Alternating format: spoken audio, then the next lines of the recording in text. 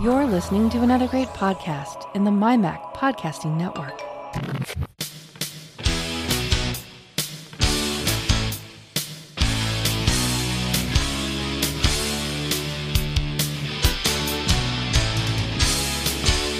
Hello and welcome to another edition of the show where we take a wander around the week in Apple news, reviews, technology, associated products and all sorts of other things that catch our eye.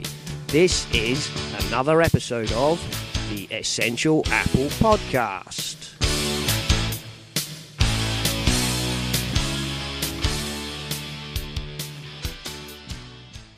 Yes, it is. And this is our second attempt at doing this edition because guess what plonker forgot to press the record button? So, after 40 minutes, I've realised, and so thank you, Wei-Han, for putting up with my idiocy. And let me introduce you. This is Wei-Han Eng, an iOS developer who calls himself the eccentric. Is that right? The eccentric iOS developer? That's right. That's right. Okay. Well, thank you for agreeing to go over the first segment all over again because this idiot didn't press record.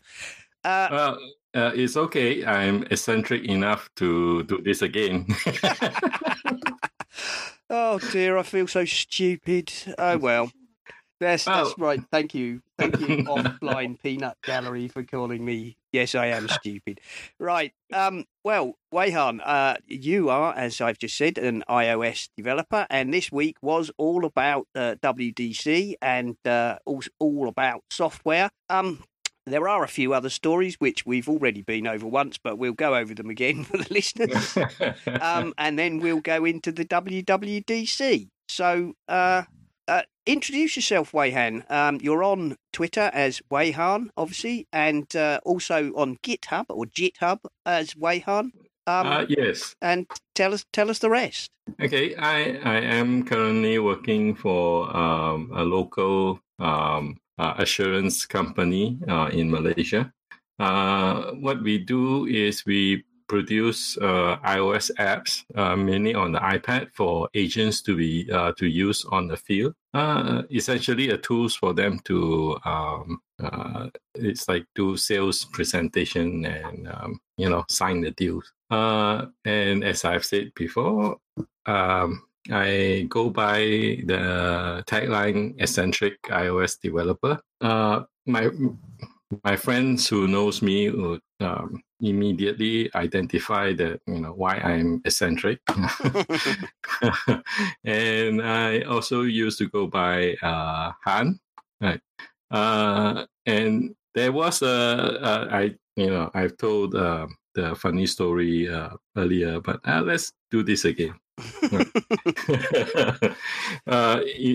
Basically, I used to go around to introduce myself as Han, and funny things happen, because people starting to call me by the name Han, and for some reason, this instead of thinking about Han as in like Han Solo, like it sounds to the other people who hears it like Han as in short for honey, right? Okay. And if it's a guy who calls me by that, the others will think that he's my gay boyfriend. And if it's a lady, they'll think she's my girlfriend. Right. Yeah, I mean, when I saw you write that down originally, I assumed, but of course, written down is not the same as spoken. Yeah. My immediate thought was, of course, where's Chewie? And you should have looked after the Millennium Falcon better. But as you tell it, I can get that now. Yeah, the Han/Han. Yeah, it created quite a lot of funny moments where my friends was like telling me, others was asking, hey, is that your boyfriend? Yeah. Over here in England, if somebody made that, the common reply would be, of course, darling. There we go.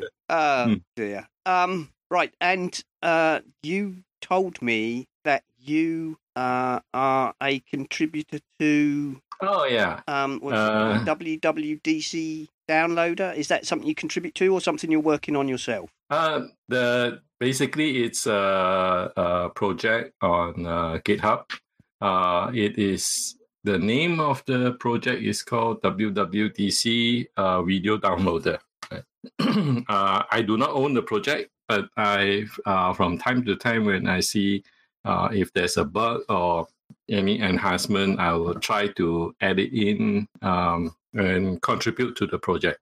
And if you're wondering what this is scripts mainly to be run on the command line and the target is on the Mac, whereby you can use the scripts to download all the sessions video from WWDC. Right. What it does is that it supports downloading the videos as well as the presentation slides in PDF forms. Right. And currently, I'm working on to add more video format to the projects, because in the session page, if you try to download the videos from the session page, the link provided in the session page, there's essentially two video size that you can download, SD and HD. But their version of HD is 720p. Right. So right. But you're trying to add the full 1080p then? Yeah, they do have the 1080p video available, but there is no link on the page for you to download.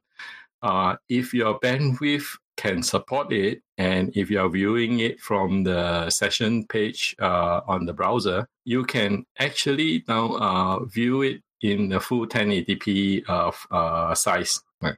So I'm currently working to add that into the scripts as well. Right. Very good.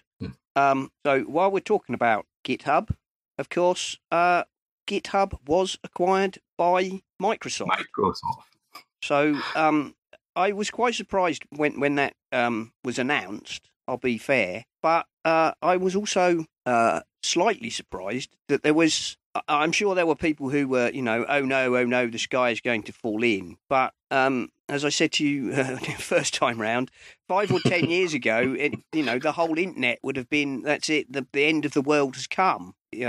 But now there seemed to be quite a lot of support for Microsoft taking over the service. So, I mean, obviously, I know that you are a user of that service. So, how do you feel about it? Well, if you ask me, the Microsoft today is not the same Microsoft as like 5-10 years ago, right?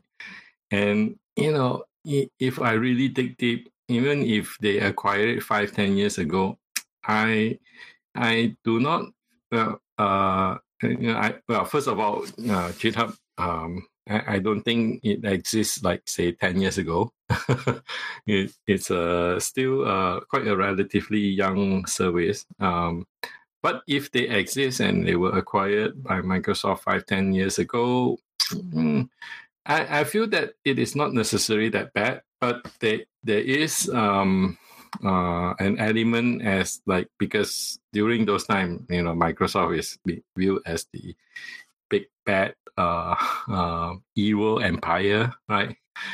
So it's understandable that there will be people who would think that, okay, this is really bad. This and surely enough, if you look at if I look at my timeline on Twitter and in the other social media, it's like people are screaming doom and gloom, right? They're thinking about moving their usage to like GitLab or Bitbucket or the other competitions, right? Which interestingly enough, Apple have just added support for. Yeah. It's timing. I don't know. Coincidence? I think not.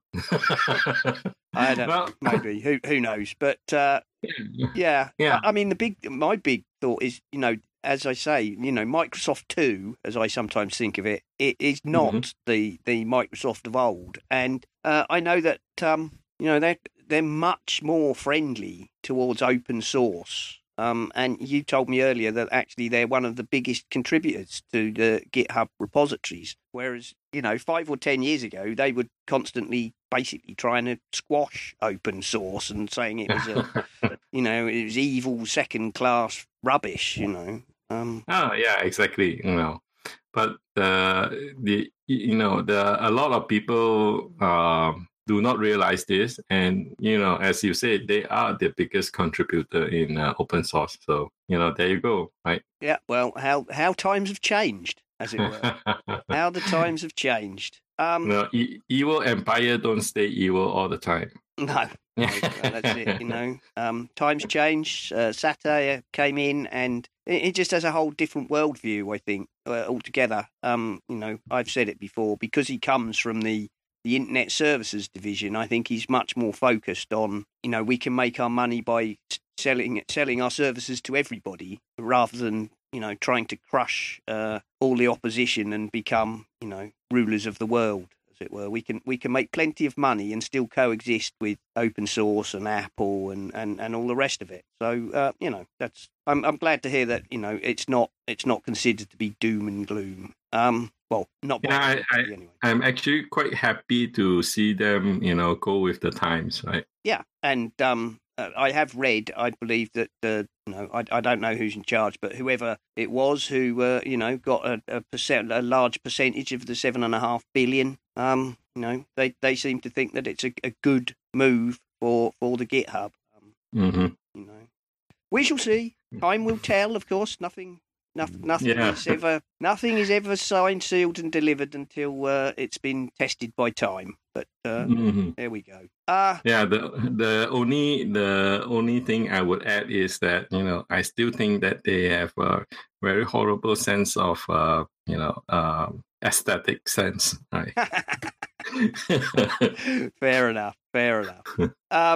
Technology-wise, following on from a story last week, Instapaper is still unavailable for users in Europe, but the Service Pocket is available, and I think they're making hay out of that, to be honest. So there's a link in the show to that. If you were an Instapaper user, and I don't suppose that really applies to you, Han, but no, as you're not in the EU, but Instapaper pulled their service, claiming it was because they weren't ready for GDPR, which to my mind is sheer laziness, because they've had 2.5, 3 years to get ready for that.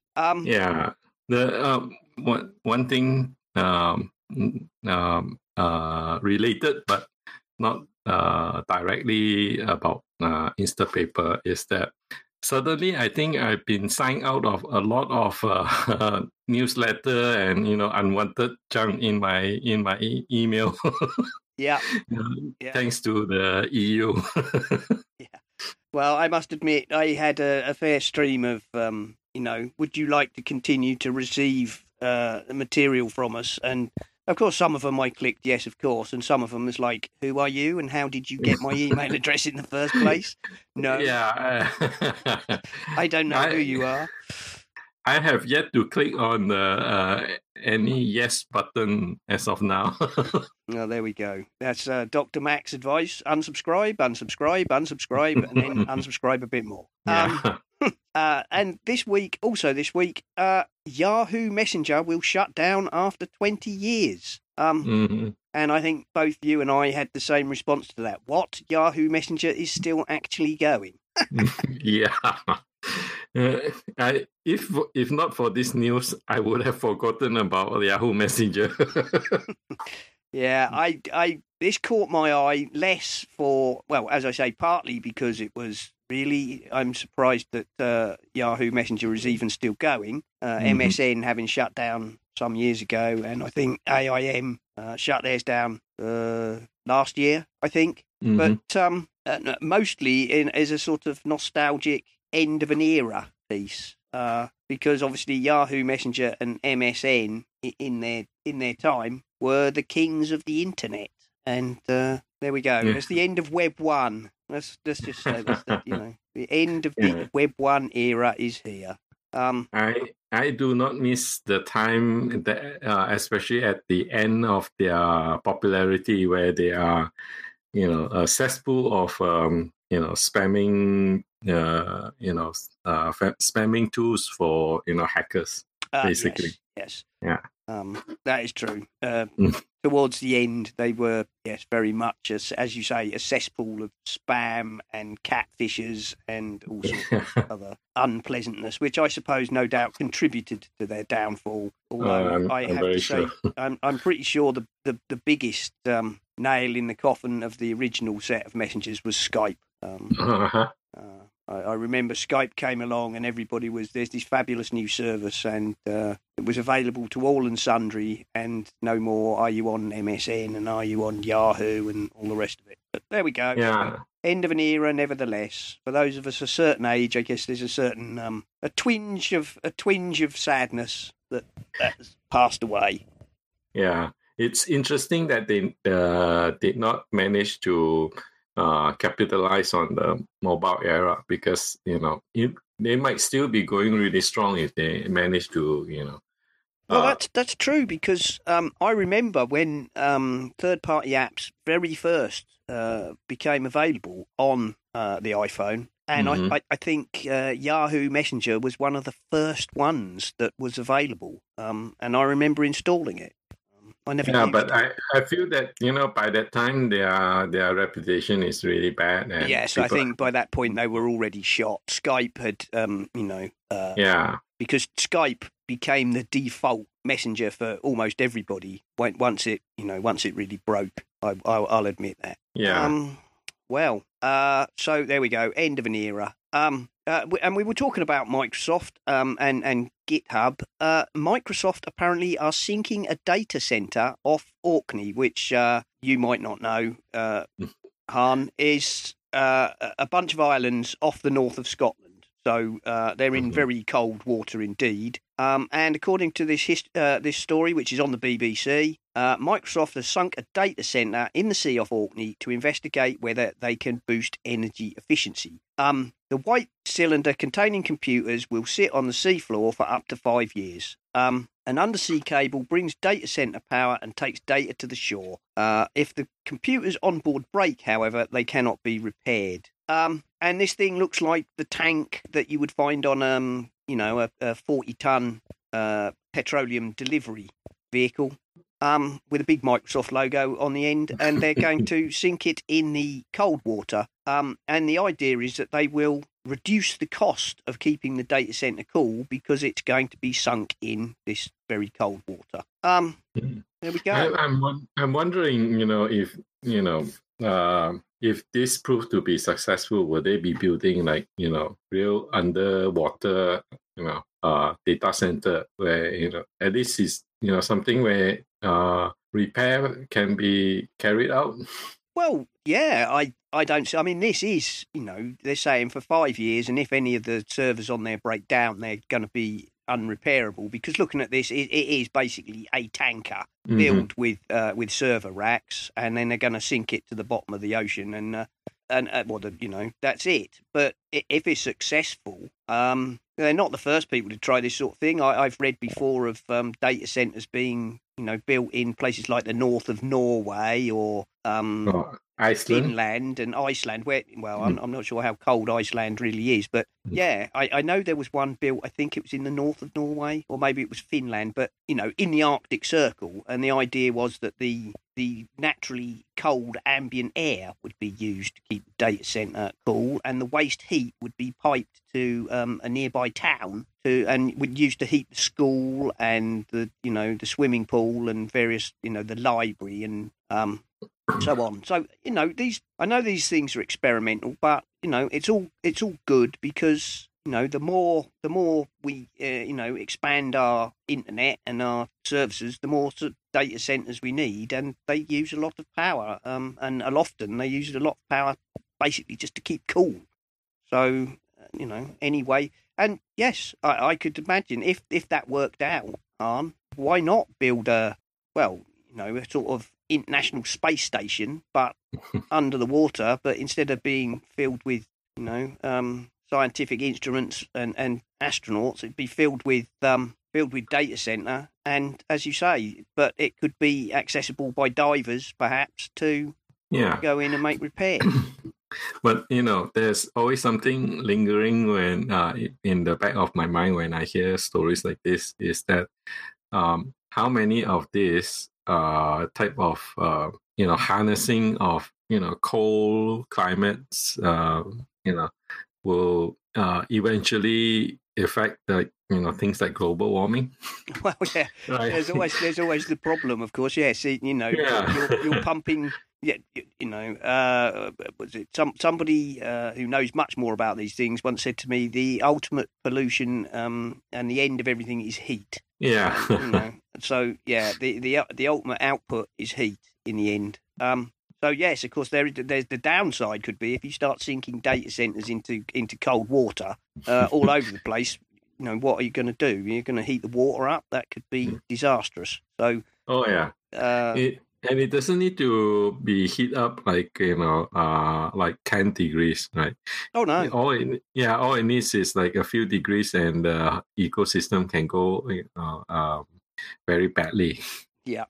I think I read somewhere that a change in temperature of 1 to 2 degrees, particularly in cold water, is enough to completely disrupt a lot of ecosystems. So I don't know. As it said at the end of that article, maybe this will work out, or maybe it will become simply a tourist attraction for passing fish.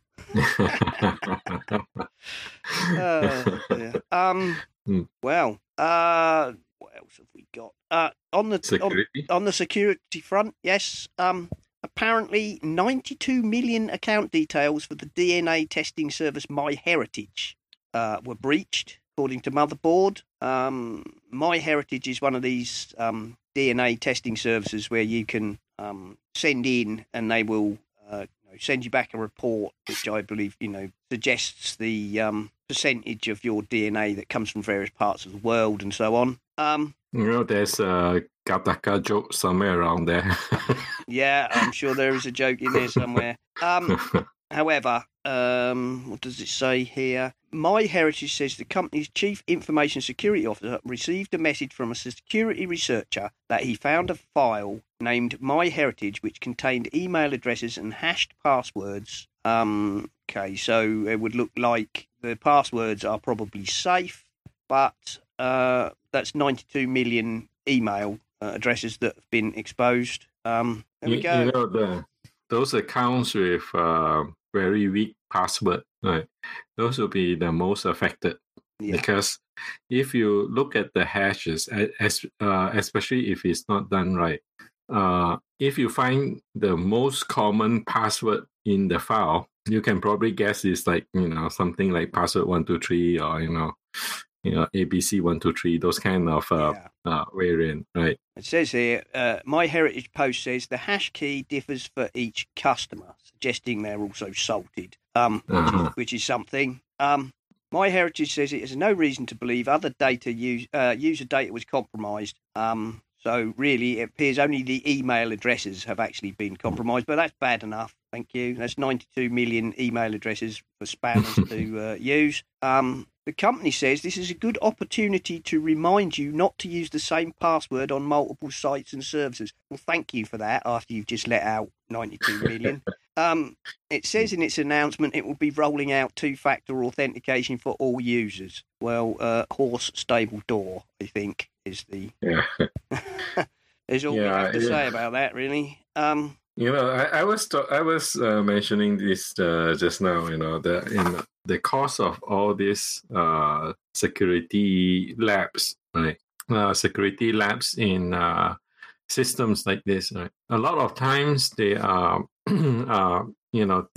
because decision makers like the managers and whatnot, they always want to crunch in, they want the stuff done like yesterday all the time, right?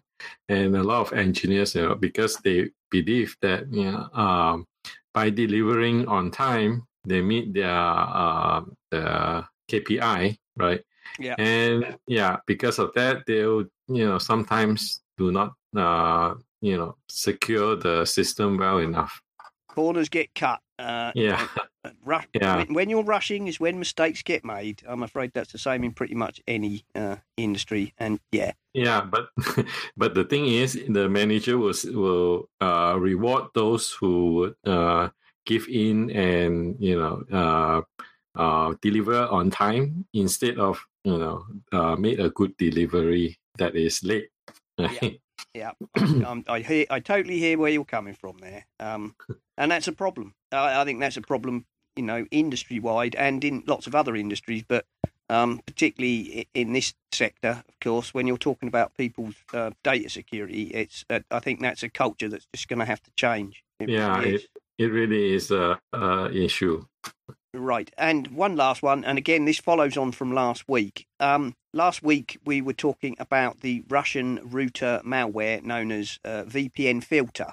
And originally, of course, it appeared to not be particularly terrible and not to affect that many routers. But Tom's Guide have said the Russian router malware just got much worse. And there's a list, as you'd expect, the number of affected routers has rocketed.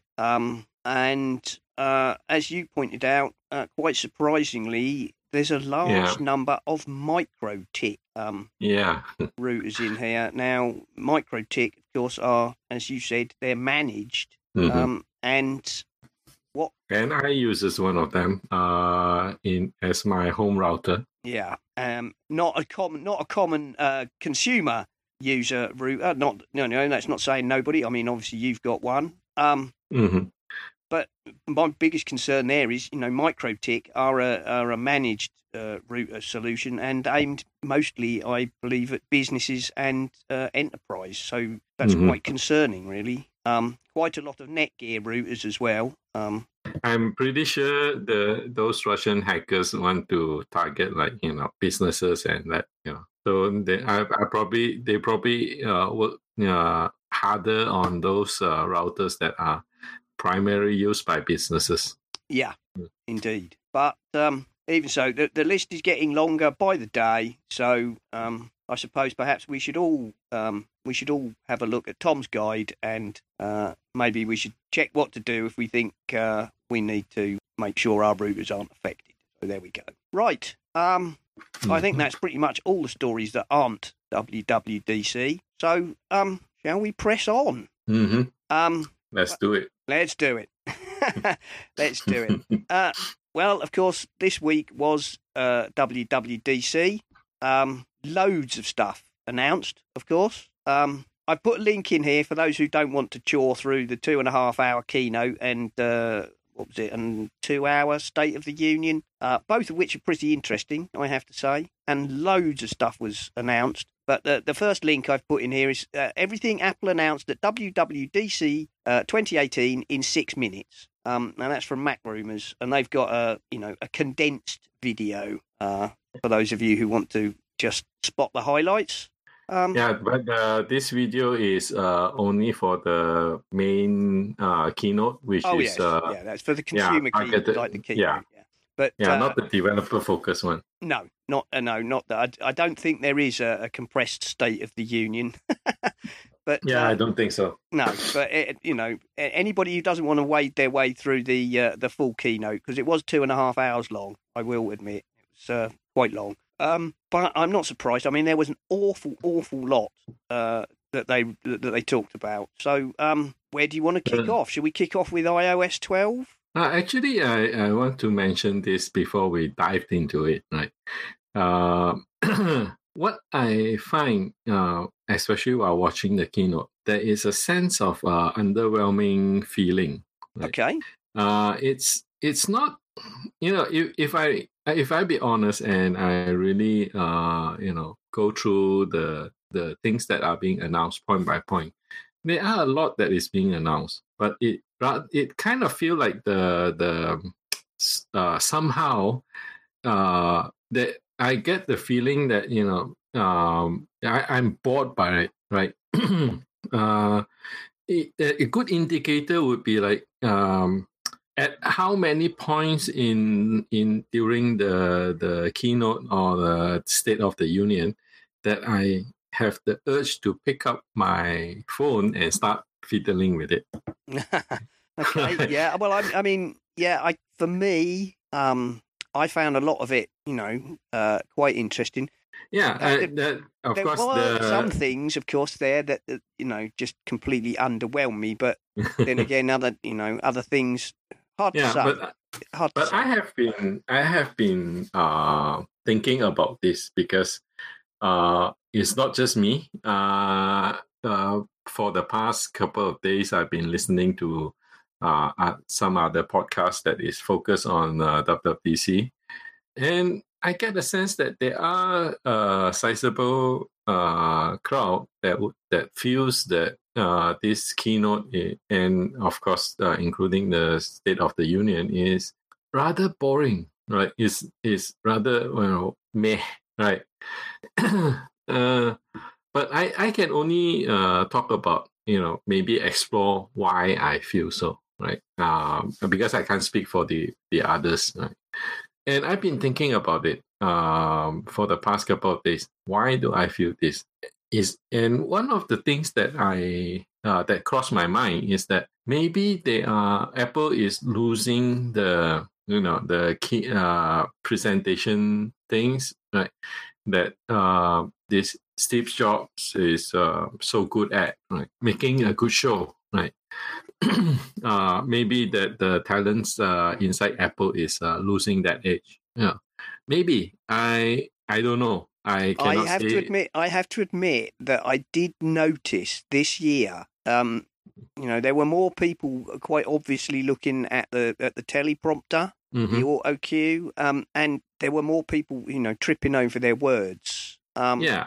But if you're talking about the State of the Union, that is kind of normal because no, I was thinking more about the WWDC, the main keynote. And yes, it wasn't as slick, was it? I don't think it. I know they've been criticised in the past for we have Tim and then we have Craig and then we have Phil and why are we getting just these middle-aged white guys who are from the from the executive suite? And they've tackled that very much by bringing on people from the teams. And I guess speaking to a big crowd like that is not the easiest thing in the world. It can be pretty petrifying if that's not your thing. Yeah, if it is only those new faces that are, not as smooth in their presentation, right? Then okay, then it's understandable. But from what I noticed, even Craig Federighi, he is still not as polished as before, right? I have spotted quite a few mistakes in his presentation, and not just his, the others, even including like Tim Cook and whatnot. They'll say something and then they'll retract and say it again. Right? So I just think yes, perhaps the showmanship is what's missing. Yeah. It just didn't seem as slick, and pace wise, there were parts of it this year I did feel like, come on, pick it up. Yeah. And I do wish they could probably trim 20 minutes out if they all stopped saying, "I'm so excited." Stop telling me how excited you are and just tell me about it. Yeah, but regardless, right? Speaking about new faces, right? I forgot her name, but one of the presenter about the Apple Watch. Oh yeah, right. That she was on this like exercise bike, exercise bike, and you can and she's doing real exercise and she did not miss a bit. That was so perfect. She was pretty good actually, even though she started to get out of breath, and I thought, you're making her work for her money, boys. You really are. I think the only bit about that was the sickly, the incredibly twee and sickly walkie-talkie chat with her daughter. It was a bit like, pass me a bucket, I really was. Yeah. Yeah, if I were doing the presentation, if I pace myself, a little bit faster, I probably run out of breath. And while watching her present, I was feeling running out of breath. Yeah, I did start to feel for her towards the end because I was like, and I also thought, maybe that padded, gilet or sort of waistcoat she was wearing, I thought that sort of might not have been the best choice. Yeah. But there are some highlights, of course, in the presentation, but still, it feels kind of there's quite a lot of gaps in between that you feel okay. I want to pick up my phone. I want to play with my games. Yeah. I guess because they announced so much, there are always going to be bits that just of no interest, to you personally. And also the other aspect, right? I also came to realize one thing today, right? Why I might feel underwhelmed. Right? This is, of course, there's not just one reason. So most of the time is like multiple reasons, and this I think is also one that contributes to it. Like things like the improvement to say like Xcode, right? Almost every year, I find myself having this problem is that, wow, this new feature, is going to make my life so good. But then I think, okay, in my office, when can we adopt this version of Xcode? I was like, oh, this is going to come out September, out of beta in September. And finally, when we get to move into it, it's probably going to be next June, which is a big letdown because we have quite a lot of apps that without updating all the apps to go to the next version, especially when we are all on Swift, we are not going to be able to use the latest version as soon as it comes out. So that is a big bummer for me. Well, yeah, I mean, there were a couple of the things that I guess were probably most exciting to a lot of people. They left almost till the end, and that was the being able to port iOS apps to the Mac, and that was like great. So you're talking about you've done Apple News. Oh, hooray! Really, thank you. No, because I use Apple News so much. My RSS reader is collecting cobwebs as a result of Apple News. So Apple News on the Mac, fabulous. Stocks. Why did they go on so much about stocks? Maybe it's maybe from a development point of view, it's an incredibly clever app. I don't know, but they seem obsessed by the stocks. This is also one thing I feel. What I felt they were trying to do is, of course, this also is one of the reasons why it contribute to me feeling meh, right? What I feel they were trying to do is that they are trying to say, oh, look, we are finally adding these applications to the Mac where we don't previously never had these applications. And, if they were to, rearrange this segment into a later segment and say like, but the reason why we have it is because we are using what the cross-platform library thing that was rumored before the Marzipan, Marzipan, right? So I feel particularly, especially at that time, I saw what they were doing, and I also saw that they did not tie it in so well. Like if they were to tie in better, the amazement will be there, the excitement will be there. Yeah, I thought that because they kind of went. We've brought Apple News and stocks and voice memos and home, and I'm sure a lot of people were really, really glad to see home. I don't do home automation or any of that smart tech, but I'm sure a lot. But then, I'm with you on that. They didn't. They put that in early, and then they come to a bit about about the app portability. But then even that was a tease because they kind of said we're doing this app portability, and then they went coming next year. Yeah. I don't know. I feel that the tie-in is like, really, really poor.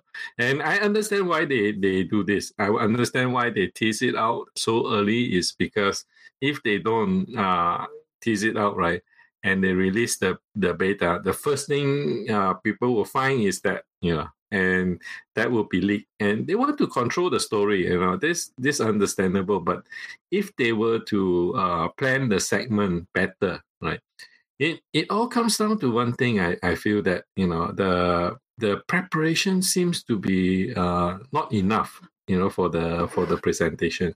Yeah, I'm with you there, I think. Mm-hmm. So, shall we have a look at some of the things they did? Yeah, sure. Out? I'm most interested personally in the Mac OS. So, they made a huge amount out of dark mode, which, to be honest, like, great, okay, you've brought out a dark mode. I'm sure a lot of people have really, really liked that. But me, I'm a bit like, okay, so.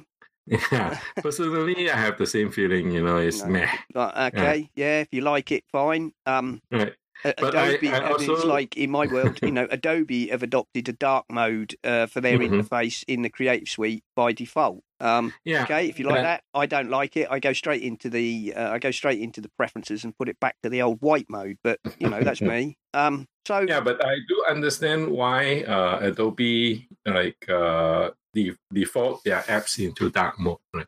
Yeah. If you are a visual designer, right? You design graphics and whatnot. You deal with a lot of colors and whatnot, right? If you have a bright screen, the colors will look different to you, and it seems to get in the way of our eyes because we would adjust to the brightness. Right?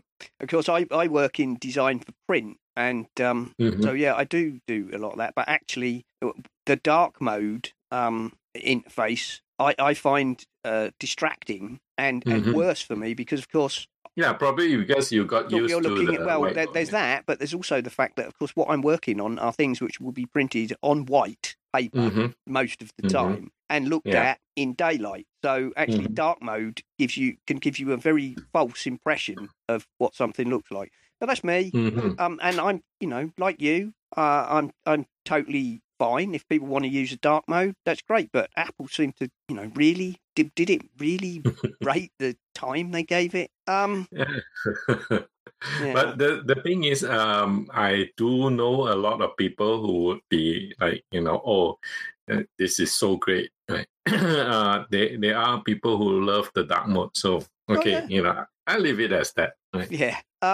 What else did they introduce?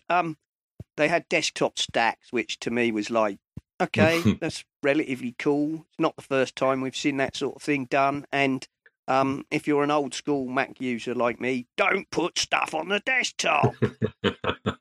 Don't do it. I'm one of those that likes to put stuff on the desktop, especially when I'm working on something, right? What I find is that I will put stuff on the desktop and I'll forget it, right? But does this stacks on the desktop helps? I'm also thinking maybe not, because my biggest issue is I would put stuff on the desktop and I forget that it is there. Right? And if you put it in stacks, you're more likely to forget it's in there. Yeah. So it's just it's a bit of from my mind. Yeah, there's partly a excusing untidiness and just sweeping it under the carpet because now you've just got these stacks. But when you click on it to expand it, it's huge. Yeah, all the garbage is still there. It's just that it's under something that you can't see. Yeah, exactly. Yeah, I mean, they made a thing of the gallery view. They seem to have replaced, was it CoverFlow with gallery? I was like, A, I don't like it, and B, what does it bring that you didn't have in CoverFlow? I wasn't impressed by that at all. Are you familiar? I'm pretty sure you're familiar with ATP, right? Yeah. Right. right after I saw the gallery mode, I tweeted at Casey, and he didn't respond. Right? Why should he? Right? I was saying that this gallery view was designed specifically for Casey List because he was describing how he view his photo is with the quick look. Yep, I use quick look all the time. Fabulous. Yeah. So it's like a feature that is designed specifically for him. I just didn't really get what it brought to the game that Coverflow doesn't already do. If you want to look at that kind of view, but I can see how useful that can be, because it's not just a gallery view. It also brings with it the tools you can manipulate the files, especially those known file format like images and stuff. Yeah. Well, the new adding markup to Quick Look. Now that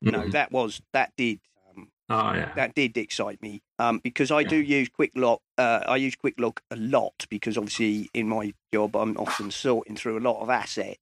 And yes, the ability to make a quick alteration to a file, maybe rotate it or crop it or so on, without actually having to leave the Finder could be very helpful.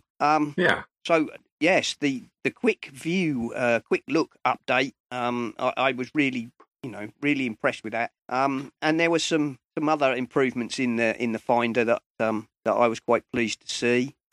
There were lots of things. There was a lot of stuff about the new Mac App Store. Well, okay, probably be better. Probably, it won't hurt. It won't hurt. Yeah. What I what I find is that this new version of the Mac, right? What I feel is that there is a lot of user-facing features, right? Not so much developer features. Of course, welcome features. As a developer, I'm also a user of the Mac. I can see myself using a lot of these features, a lot of this improvement. So at least from that perspective, it is a welcome change. But as a developer, that's also one of the things. It's like, okay, meh. Right? Well, it may be. It may be. I mean, my take on that, and I'm not a developer, but my take on that was very much that although there was nothing spectacular in the Mojave presentation, and of course, they can't present all the features. They put up those slides, don't they, with all those things that are kind of grayed out. Those are the ones that often, if you're really interested in finding out what's going on, you've either got to go to the sessions or you've got to pore through all the ones that they don't mention. I mean, there's Metal, there's the Create ML, there's the Core ML, Core ML2, is it, that they introduced? Core ML2, and then they have the one of the most impressive thing is that they have this Create ML thing, right? And as far as I understood, it is something to train your machine learning model on your own hardware, right? Instead of sending it off to some farm like Google with their Tencent, stuff. Yeah, well, I watched that on the State of the Union, and they were talking very much about using that to use your own data sets to train your machine learning, but that you could kind of attach them to much bigger data sets that Apple have already created, so that you can use a fairly specific data set around whatever feature it is that you are working on. Yeah, the keyword that they use is augment their data set, right? Yeah, augmented, so that they will provide you with quite big data sets that you can then plug in your specifics. And yeah, but the thing is, if what you do, right, it falls under what they provide, oh, fine, it's like great, right? But if your machine learning is about something else that that is maybe not identifying photos, right? Then that wouldn't work because you still have to come up with all your base learning for those areas. That is true, but from what I did see, the other thing that they were pushing very much about the machine learning and metal was the way that it's now been rethreaded to make much better use of the GPU. Yeah, because the GPU is a very suited for this kind of computation. Exactly. So they appear, I'm not, as I say, that's not my field. But even I could understand the illustrations there where they were saying, things that we used to do on the CPU and then hand off the second half to the GPU. We can now pass directly on the GPU, and then we can parallel thread it and all sorts of things, and allowing you to rapidly speed up your own machine learning tool work. Yeah, to me, this technology is still a little fuzzy because I did not have the time to really dive into it because my main job is kind of demanding. Oh yeah, of course. So yeah, it's something my feeling is that there's a lot of little things going on in Mojave that don't necessarily come across in a keynote or even really in the State of the Union. It's going to add up to a lot of things. I mean, obviously, I don't really know much about Xcode, but I watched in the State of the Union, they were showing things that Xcode can do now, like it can automatically mark conflicting code. It can allow multi-line editing, which was pretty slick. That got a lot of clapping. Yeah, because especially the multi-line one, not so much. There are other editors that have this kind of features, but the look ahead from to tell you, okay, this line, if you change it, then there is a conflict with the main repository, which you have not incorporated, right? Because when other people submit code to the repository, you have to pull their work in order to get reflected on your own copy of the repository. But what is amazing about this feature is that the Xcode will continuously monitor what is coming from the other developers, right? And then they say, because this developer have made this change, if you commit and push, then they will have this conflict in this line. That is the reason why there are a lot of developers are clapping. This is, as far as I know, no other editor does this. Right. So, so I could see quite a lot of things. Obviously, they were talking about Swift 5, but that's not coming until next year. Yeah. So there was a kind of mixture of things that were hooray and a mixture of things which were, great, but why, what you're kind of telling me now and then telling me I've got to wait for it, which was a bit annoying. That I feel that is also, that was also one of my thought about why I feel the whole keynote and the State of the Union is not really exciting. Is if you look at the what Apple has been doing of lately, especially since last year, they have started to push a lot of features in the point release. Right? It's instead, like before, what they do is they would have they'll keep everything under wraps, right? And then they review everything on WWDC, and then they make it a yearly affair.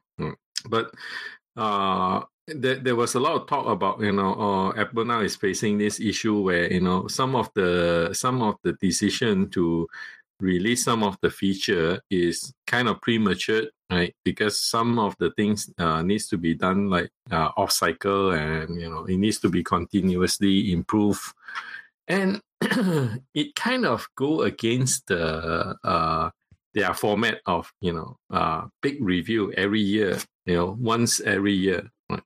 So maybe it's because of that, and the contention between now their timeline and their review cycle that is going to make this make their keynotes not as exciting as previous years.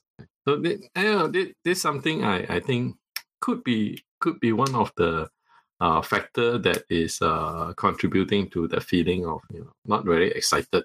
Yeah, fair enough. Right, well, we'll push on. There's just a couple I wanted to mention, really, I suppose. Mm-hmm. Well, I guess there's three. Group FaceTime video calling. What took you so long? Very impressive. That's very impressive, but it was a bit of a case of really what took you so long. Yeah, and a bit of that too, but pretty impressive. Up to 32 people. It went from 2 to 32. Where did that 30 comes from?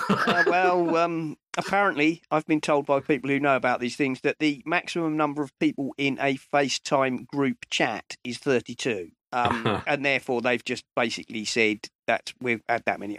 If you attempted to make a video group call with 32 people, I think it would be utter chaos. But I guess, there you go. If you've got a screen as big as they had in on stage there, maybe you could have 32 people in a call. But continuity camera. That's impressive. That was very slick, and I really do think that is something that quite a lot of people will be really making use of. The ability to use your iPhone as a scanner, a document scanner or whatever, and have it come straight in. That's one of those things that people won't even notice, and yet when they find they can't do it, will become, oh wow, how did we live without it? And then of course the continuity. Speaking about that, right? The continuity features, right? Not just for the camera, right? The other features, like this is like the hidden gems in all this software update. Yeah. Right? Recently, I found out. I don't know if this feature has been around for a while or is this iOS 12 or so. What I found out was because I have two iPhones that I use together. And one of them, I mostly use it, it's an older iPhone that I use it to mainly plug into the car stereo to listen to podcasts and whatnot. So usually I have the radio turned off. I put it into airplane mode, right, most of the time. But I have a cheap operator here that I get a SIM card for it anyway, right? Because it costs like,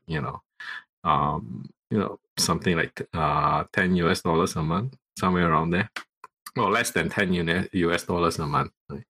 So, and of course, I have my main iPhone, and both of them are both of the phones are on different operators. Right? They have their own phone numbers. Right?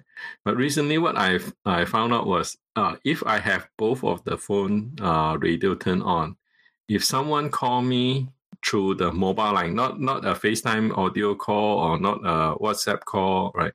None of those voice over IP call. It's like a regular phone call. Phone calls, yeah. Yeah, and my other phone rings as well. Both the phone rings. Right? Yeah, and I think you'll find that is a continuity feature. That's the same one that allows you to take the phone call on your Mac. Yeah, on your iPad. So yeah, that is so impressive, right? Yeah, that stuff is. I think those are the sort of things that creep in and people don't notice. Yeah. And you only notice how good they are when you go onto a system where they're not available. Oh yeah. The best way of showing you how important the feature is that when you take it away, how much you miss it. Yeah, exactly. Yeah. And of course, they've, Mojave is going to tighten up on intelligent tracking prevention. It's going to stop fingerprinting and allow you to block sharing buttons and comment engines and all these things. That is going to piss off so many people. Oh, yes. That is really, really going to annoy a lot of people. Facebook, we're looking at you. But there we go. Right, so lots of other things, of course, loads and loads of things, far too many to cover, really. I will say one thing, which I've pointed out on this show before because people have been going on about it.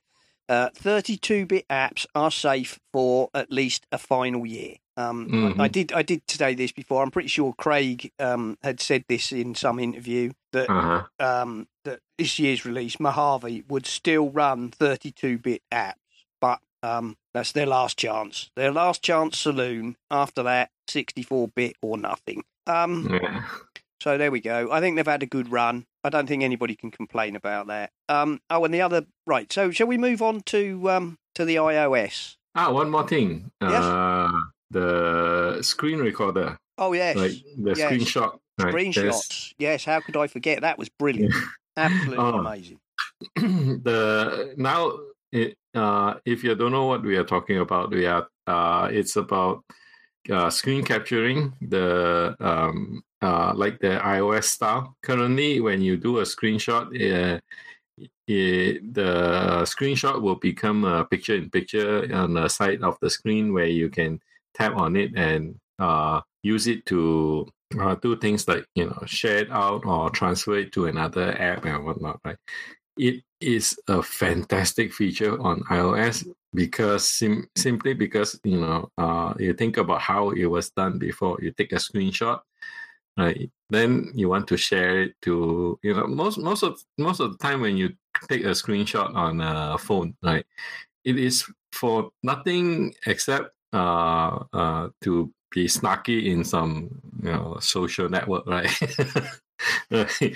And you want to share it there, and after you share it, then you forget to remove the picture, and then you clutter up your Photos app, and it'll be some heavy percentage of your photos are basically screenshot that you use once. Right? With the new feature starting from iOS 11, I believe. Right. You can take a screenshot. It goes into a PIP mode. You tap on it. You do a share, and when you're done, the OS will ask you, "Do you want to delete it, right, or save it?" Wow, that is is so good. That was so good. And now they're bringing that to the Mac, which is fabulous. Yeah. Because at the moment, if you take a screenshot or a screen recording, it goes to the desktop, then you've got to open it just dumps it there, right? And it dumps it on the desktop, and then you've got to deal with it, and then manually. So yes, the ability to take a screenshot, because quite often, yes, as you say, when you take a screenshot, often it's just to show something or you want to take it, use it, throw. Yeah, this is this is going to be my headcanon, right? You whenever you take a screenshot, it is to be snarky on a social network. Well, in my case, often sometimes they're shots to show things to other people. I can't find the button for this, or where's such and such on an interface. You can take a screenshot, and to have it more like iOS, so you can take a screenshot, draw on it with markup, send it, and then click, no, I don't need to keep this, will be absolutely amazing. And I also provided a YouTube link in the, probably you can add it in the show note, right? Yeah, sure. It's a demo of how this screenshot feature, and it's not just screenshot, just merely screenshot it. The video also shows demonstrate for the what do you call that, the HUD, like heads up display mode for screenshot. Yeah, very impressive. It's even a lot more than the iOS feature. Right. Of course, it's on the Mac, so you have more screen real estate. You have more place to place buttons and features. So it's even surpassed the iOS capability. So it's very impressive. And go have a look and be impressed. Yeah, I was very impressed by that. That's true. Right. Well, the time's pressing on, especially as we wasted 40 minutes on stuff I didn't record. But I'll tell you what, let's just have a quick skirt over iOS and then we'll wrap it up, I think. Okay. So I've got a link here from Ars Technica, which tells you quite a lot about what's going on with iOS.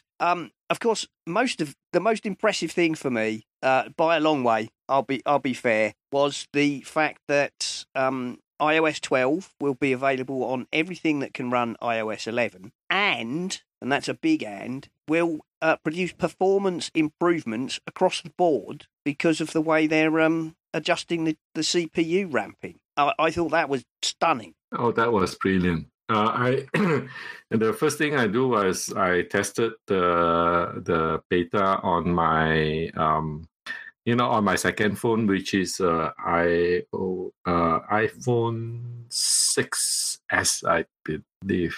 Yes, it's an iPhone 6s, and it feels like the speed of it feels like it's new.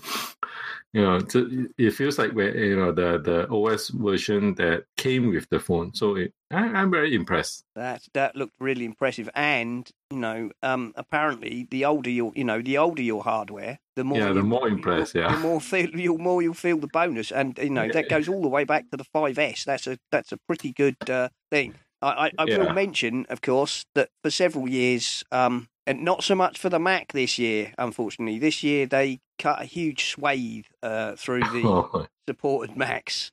I feel so sad. Well, some of them have had a good run, haven't they? I mean, the 2009, what they dropped is everything pretty much before 2012, I think. Yeah. So I have a 2010 27-inch iMac, which is going to be dropped this time around. Yeah. But you think about it, right? 2010. That's an 8-year-old machine, yeah. Yeah. And I mean, they kept them going. I mean, until High Sierra supports Macs all the way back to 2009. Yes. So it is so impressive, and for my the 2010 iMac, I recently upgrade the hard disk to SSD. Yeah. And it becomes, so usable. I'm sad that that I can't get the next version. No.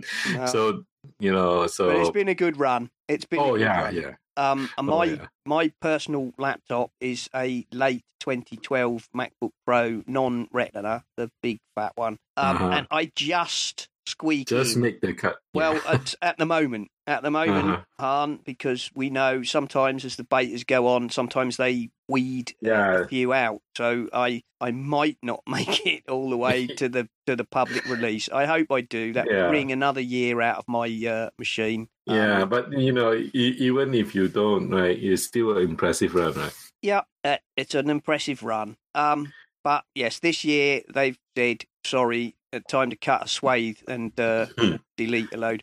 But even so, 2012, you're still talking about supporting 6-year-old machines. Yeah, I have never used. I have never been able to use Wintel PC, right, for over 3 years without significant upgrade. Yeah, that's and this is of course where people say they cost so much money. Well, they cost a lot of money up front. That's the truth. I have in the past worked out that at times when I have bought cheap, I'll buy this Wintel laptop because it's cheap.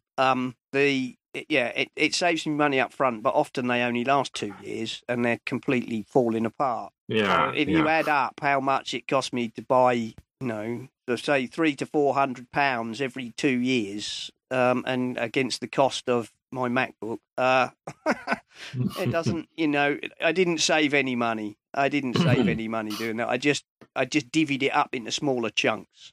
Yeah, I think the only exception in my memory, right, is the iBooks, right? Especially the white iBooks that they came out, I think, in around. What, the G4 ones, or are you talking about the white MacBook? Yeah, the white iBooks, the G4 ones, right? All right, yeah. That didn't last 3 years. Oh dear, really? But fair enough.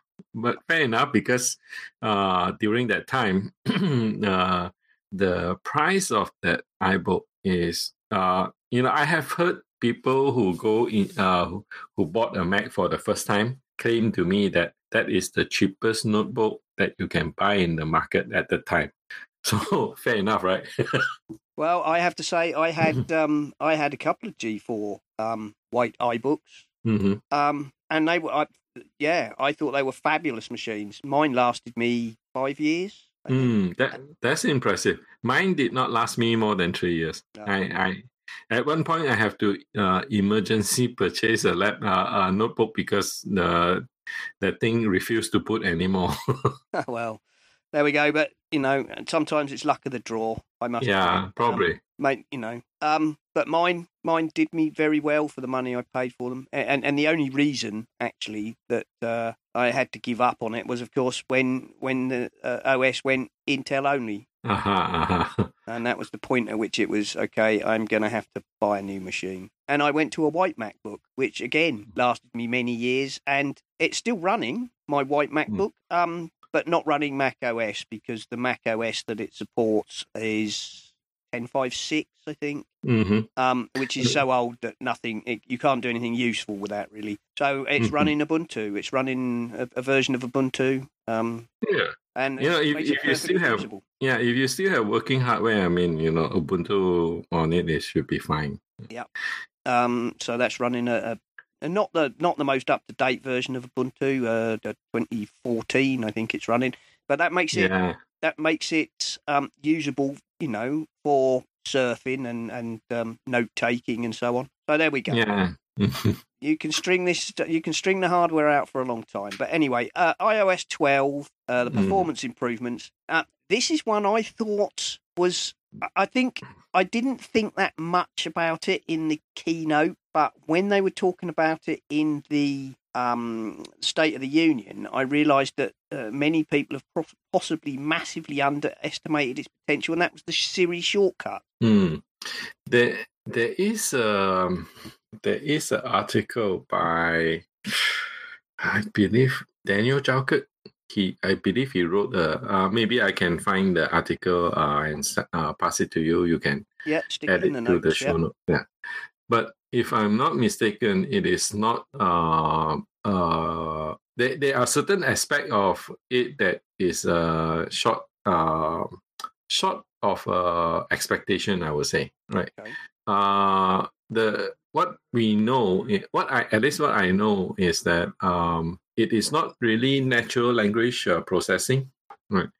If you stick a phrase into your shortcut and you request through Siri and you speak it in such a way that it is different from the phrase that you add to the shortcut, it won't be triggered. Okay, so it's not. It's I get what you're saying there. It's a literal kind of trigger word. But but the thing is, right, I won't put it past Apple to maybe introduce that that aspect, the natural language processing aspect, right, maybe in the next release.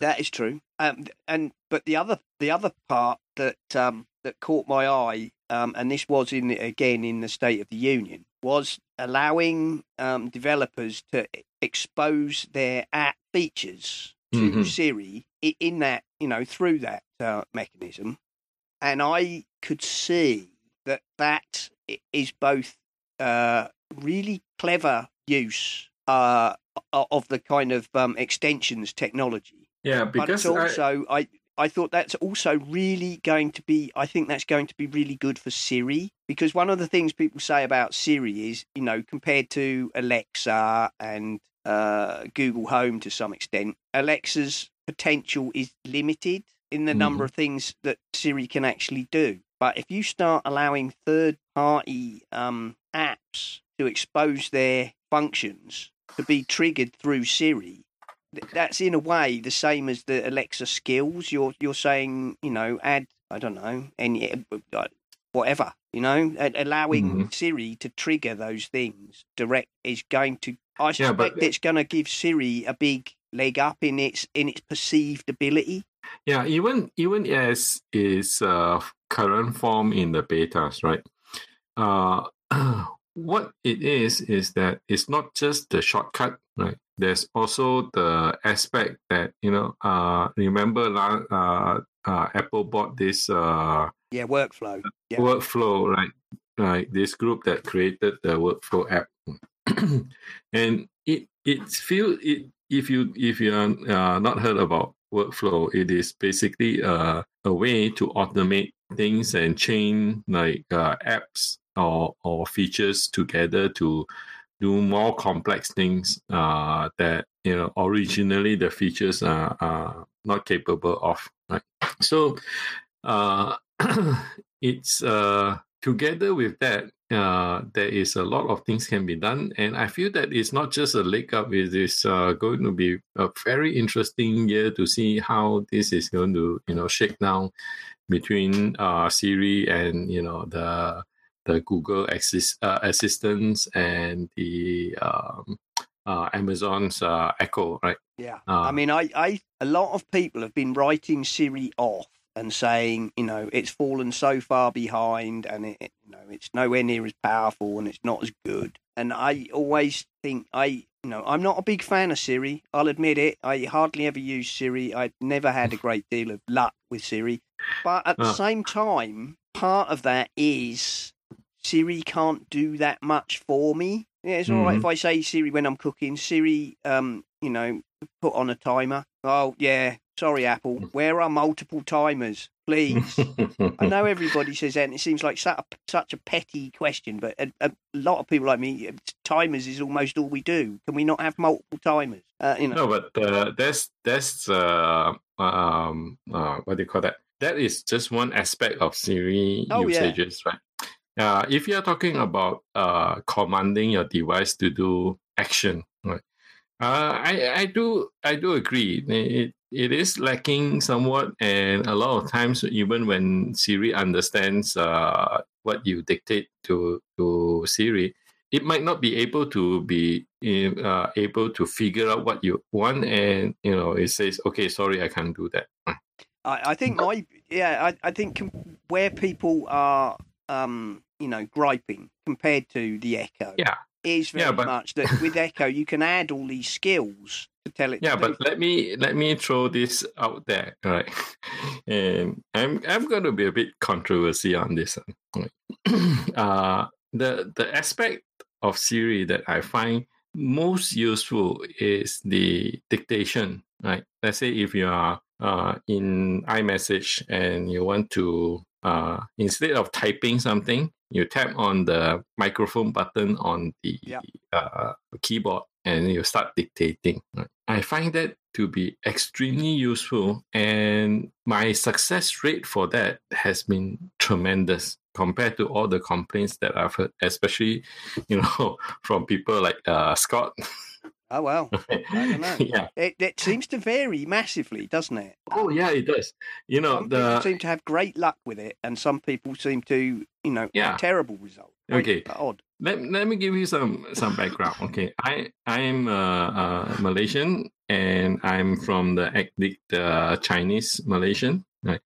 And my mother tongue is Cantonese, right? Cantonese being one of the dialect in Chinese, in the Chinese language. Right? Of all the times that I've used Siri to dictate Cantonese messages, right? I maybe got like 1 or 2 character wrong. In total, and not just the dictation I use, they get 1 or 2 wrong. That would be terrible if that's the case. But in total of all the times that I've used Siri, I got 1 or 2 characters wrong, right? Which is massively impressive. I don't know why others find that they, Siri always make mistakes. Yes, it's quite strange. Of course, I don't know. It may be that I don't know. Maybe that the people who work on dictation for Cantonese, have done a better job. Also, of course, most of us, it's not just. It's not just Cantonese. Okay, Cantonese is very impressive, but even if I try to dictate in English and whatnot, it is the success rate is very high. Yeah. I can't say that I've ever used it very much. And I'll be fair, dictation is subject to a whole host of environmental factors. People's speed of speech, people's accents, ambient noise levels, all sorts of things. So, but I'm looking forward to this Siri shortcuts and app developers being able to expose their functionality to Siri. And the shortcuts thing, like as you say, it's built on workflow. It looked very much to me similar to Automator, or it's an if this then that kind of tool, isn't it? Where you can, but more visual. You can, like Automata, you can plug blocks together, and as you say, string together a whole load of functions. It's an automator really for Siri. So I think that's got a lot more potential than possibly came across in the presentation. It's easy to look at it in the presentation because it's not visually very exciting, is it? Yeah. That certainly contributes to the boringness of the keynote. Of the keynote. Right, well, we'll push on. Shared AR and persistent experiences. Well, that was very impressive. Massive improvement from last year. Yeah, and the shared space obviously was for me the most impressive part of that. Yeah, but okay, I have heard a lot of people, poo-pooing this, AI is, look, Apple refused to make a touchscreen notebook, right? And holding up your iPad to play a game like that is, is even worse. Right? But the thing is, you have to start somewhere with that. That was exactly my thought. You have to start somewhere, and I'm pretty. If you've heard any of my shows, you probably would have heard me say more than once. I am convinced that AR glasses of some type are going to be the thing in the near future. People have ridiculed me and said it's rubbish and all the usual things. Who wants to wear a pair of stupid goggles on their face? Well, people have accepted far stupider things in the past. When they want to. So I'm pretty convinced that in the longer term, some kind of AR glasses, and no, not ones that necessarily do very much themselves, but as an adjunct to your phone, to your watch, to the rest. And they will bring those features, directly to your face. And that is when the power of that stuff is going to really. Oh yeah. And yes, I was very impressed. I'm not a huge AR fan, but I was very impressed with that. I'm curious. Are you an anime fan? No, not particularly. Okay, there is anime series called Denno Koi. It's about the whole series is about AR glasses. Right? Okay. If you have seen that series, right, you'll probably be able to imagine more about what AR glass is going to be in the future. Right? Well, now, of course, it's just one possibility. We may or may not be able, right? But as far as I can tell, people who thinks that AR is stupid, right, have a lack of imagination. I think AR is going to be very, very big. Yeah, I think it's so too. Like, at the minute it's baby steps, and holding up your iPad in order to look at some virtual Lego on the table. It might seem stupid, but it's baby steps. We've said it before. When we finally get there, right? We will look back at this era and say, look, holding the iPad up like this is so stupid. It's so. I think we said it last week. The Wright brothers did not get the Kitty Hawk to fly. Yeah, exactly. They got it off the ground. But it's a proof of concept. They proved you could do it. That's what. Yeah. Yeah, we are not still riding planes like that, right? No, exactly. Or if you go and look at the first, some of the first cars, automobiles, the Benz and so on, the original Benz, they're made out of buggy parts with a one cylinder, quarter horsepower engine going put, and held together with string and bubble gum, but they work, and that's the point. Yeah, exactly.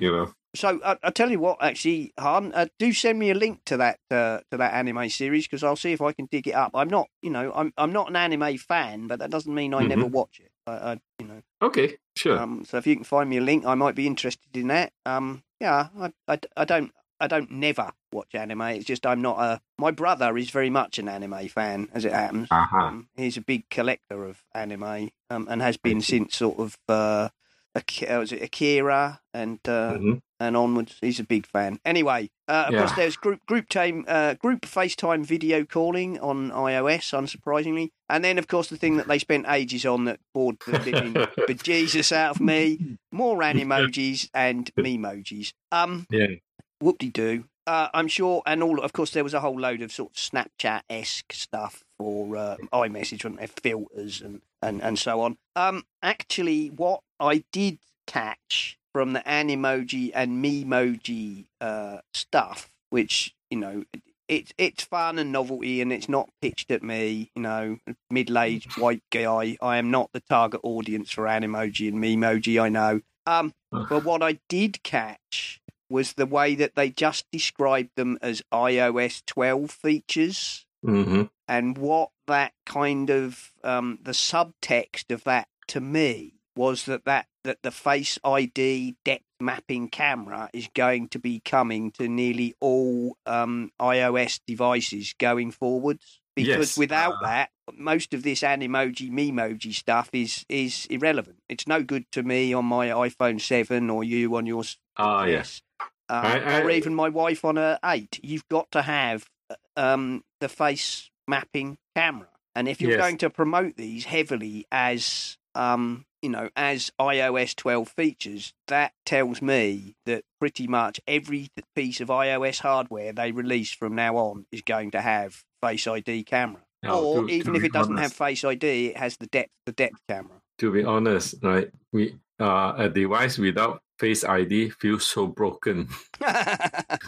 I'm still rocking the 7 with the it's a solid state button and with Touch ID. I love that. I've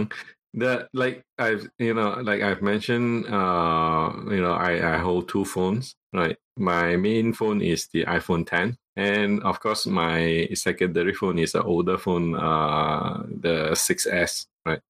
Man, every time I pick it up, why hasn't it turned on?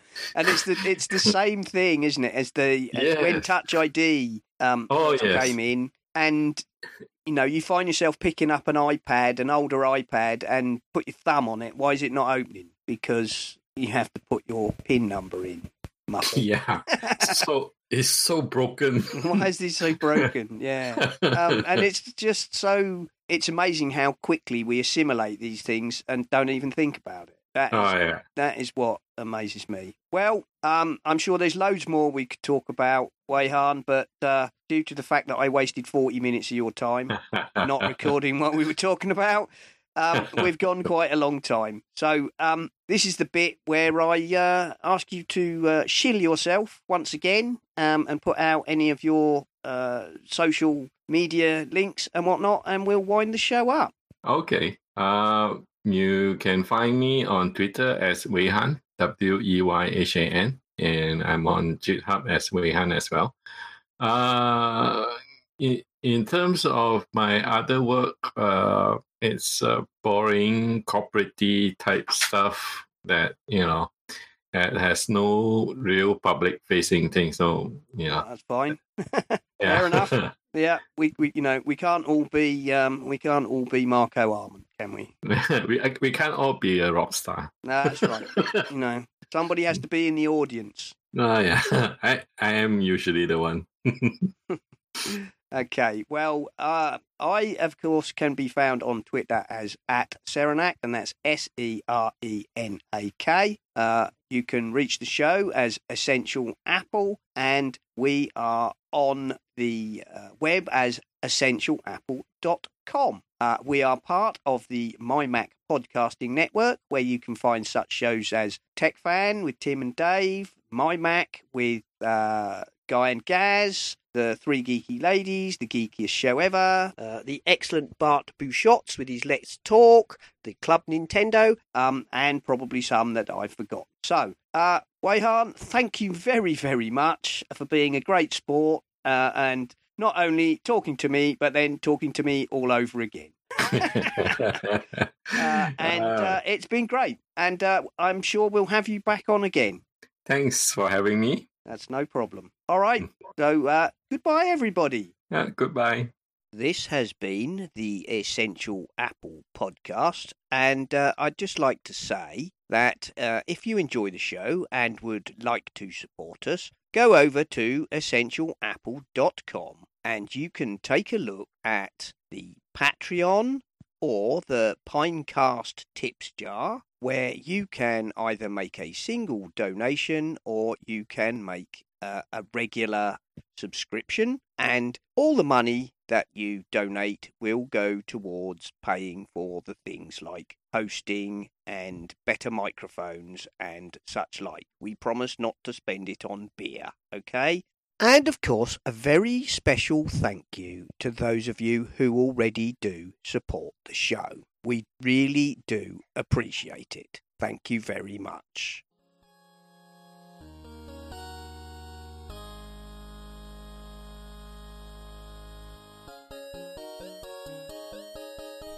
Hey David, this week on TechFan, let's talk about Apple. Don't like it. Yeah, okay. Windows? We can talk about Windows. Boring. Yeah, you know, there's a lot of cool things in 3D printing going on. We could talk Really? about. Cool. No. I don't think so. What about like the Raspberry Pi? We've discussed that in the past. It's TechFan. No. You're just being difficult now. What do you want to talk about this week on TechFan? How about we talk about Apple and then a little bit about Microsoft and then the Raspberry Pi? You suck.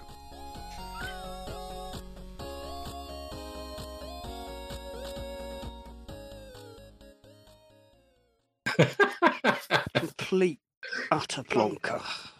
All right. Okay. Okay. Yeah, it's my wife calling me an idiot because I am. Hello. An idiot. What a complete fool. Okay. Yeah, all that making sure I got levels and everything, then I forgot to press the go button. What an idiot. Oh, That happens. fool. I feel so embarrassed. Right, okay. This is not the first time I've heard of disasters like this. Oh, well, I suppose at least we've noticed now. Okay. Oh, it's okay. We can go faster. Yeah, all right. Okay. from the top. Yeah. Okay, here we go. And it went so well. Oh, yeah. Oh, dear. All right. I'll bring us in. We'll do it all again. Oh, dear. Okay.